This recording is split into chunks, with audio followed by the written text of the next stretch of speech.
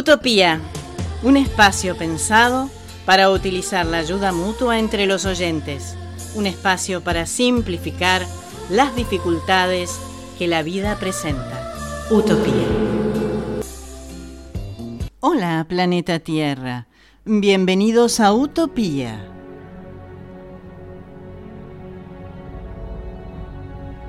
El mundo, nuestro hogar, está muy enfermo.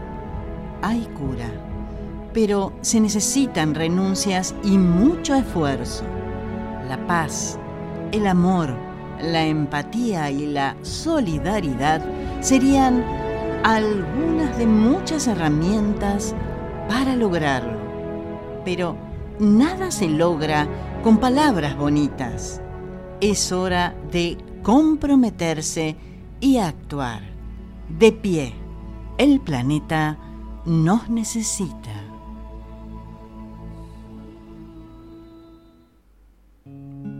Avisos solidarios bajo el ítem Quiero donar. Niñez y adolescencia. Pedido. Alimentos no perecederos. Necesitan arroz, fideos, arvejas, azúcar, té, yerba, aceite, latas de tomate, de frutas y demás alimentos no perecederos para entregar a los comedores comunitarios y merenderos con los que colabora la Asociación Civil A Todo Corazón de Morón, Buenos Aires. Esta organización se dedica a ayudar a las personas indigentes, especialmente a los niños con problemas de desnutrición y sus familias. Si podés colaborar, comunícate con la señora Amanda vía mail a _todocorazon@yahoo.com.ar.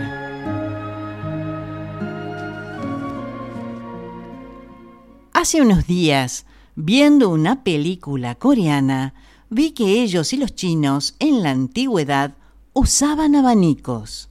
En mi ignorancia, hacía referencia a los españoles, pero estaba muy equivocada.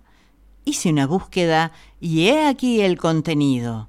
Con ustedes, Historia del abanico, origen y lenguaje, de curiosfera-historia.com. El abanico es un utensilio manual que se utiliza para estar más frescos los días de calor mediante el movimiento del aire, pero no siempre esa ha sido su función.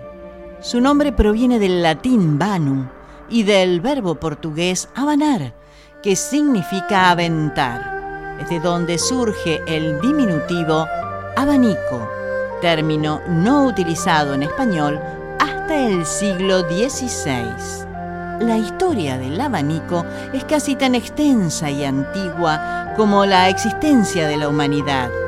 Su origen no se conoce con exactitud, pero se cree que ya en la prehistoria existía, seguramente en forma de grandes hojas de plantas. A lo largo de los siglos, multitud de países y civilizaciones lo han utilizado. Muchos de ellos los conocemos gracias a los restos arqueológicos, pinturas y grabados antiguos. En el antiguo Egipto, en el tiempo de los faraones, el abanico era considerado como un símbolo de alta posición social y sobre todo de las personas con gran poder. Su empleo estaba restringido para casi todos, excepto para el faraón, y estaba permitido también a sus esposas, hijos y familias más directa, solo en ocasiones especiales. ¡Ay, pero qué generosos! En la antigua Grecia, las sacerdotisas agitaban enormes abanicos sobre los alimentos sagrados para que se conservaran en condiciones más tiempo. Estaban elaborados con plumas, flabelos y penachos.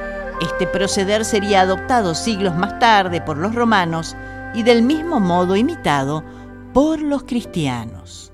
César Augusto, emperador del Imperio Romano, contaba con un numeroso grupo de esclavos que siempre le precedían a donde quiera que fuese, equipados con grandes abanicos para sofocar el calor y espantar los insectos de su líder. Asimismo, las matronas romanas tenían a su disposición unos esclavos eunucos cuya función principal era abanicarlas en el gineceo.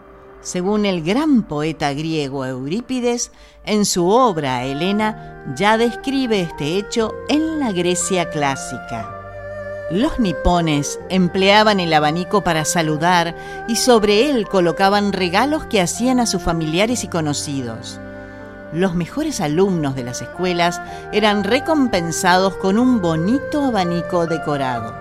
Si tenían que acudir a espectáculos, bailes o cualquier acontecimiento social, no acudían sin él. Tan importante era que la mujer japonesa prácticamente se sentía desnuda si no llevaba consigo su abanico. Hasta los presos condenados a muerte, antes de su ejecución, recibían uno. ¡Ay, pero qué útil! Hace cientos de años en China, tanto las mujeres como los hombres empleaban el abanico. Era una sociedad muy refinada y portar en la mano un pequeño estuche con su abanico en el interior era signo de distinción y autoridad. Cuando realizaban visitas a las casas de familiares o amigos, siempre los llevaban consigo. También era habitual que adornasen sus abanicos escribiendo en ellos pensamientos e ideas.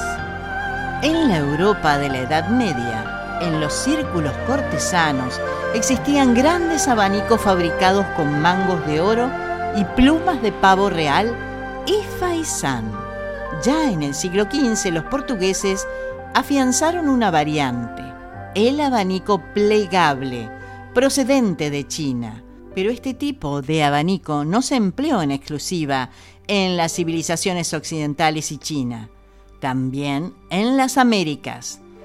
Existieron, pero de todos los tipos y variedades, con funciones diferentes, como ser abanicos para ver los toros, en las corridas por supuesto, abanicos de olor, que eran perfumados y despedían cierto aroma, de bolsillo, abanicos de máscara, que eran utilizados en los carnavales de Venecia, abanicos de violín, de forma semejante a los primeros violines de la historia, y así podría enumerar un sinfín de variedades más, aunque ustedes no lo crean.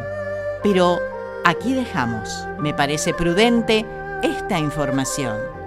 A mis queridas oyentes femeninas, un consejo: el abanico nunca debe faltar en la cartera de la mujer.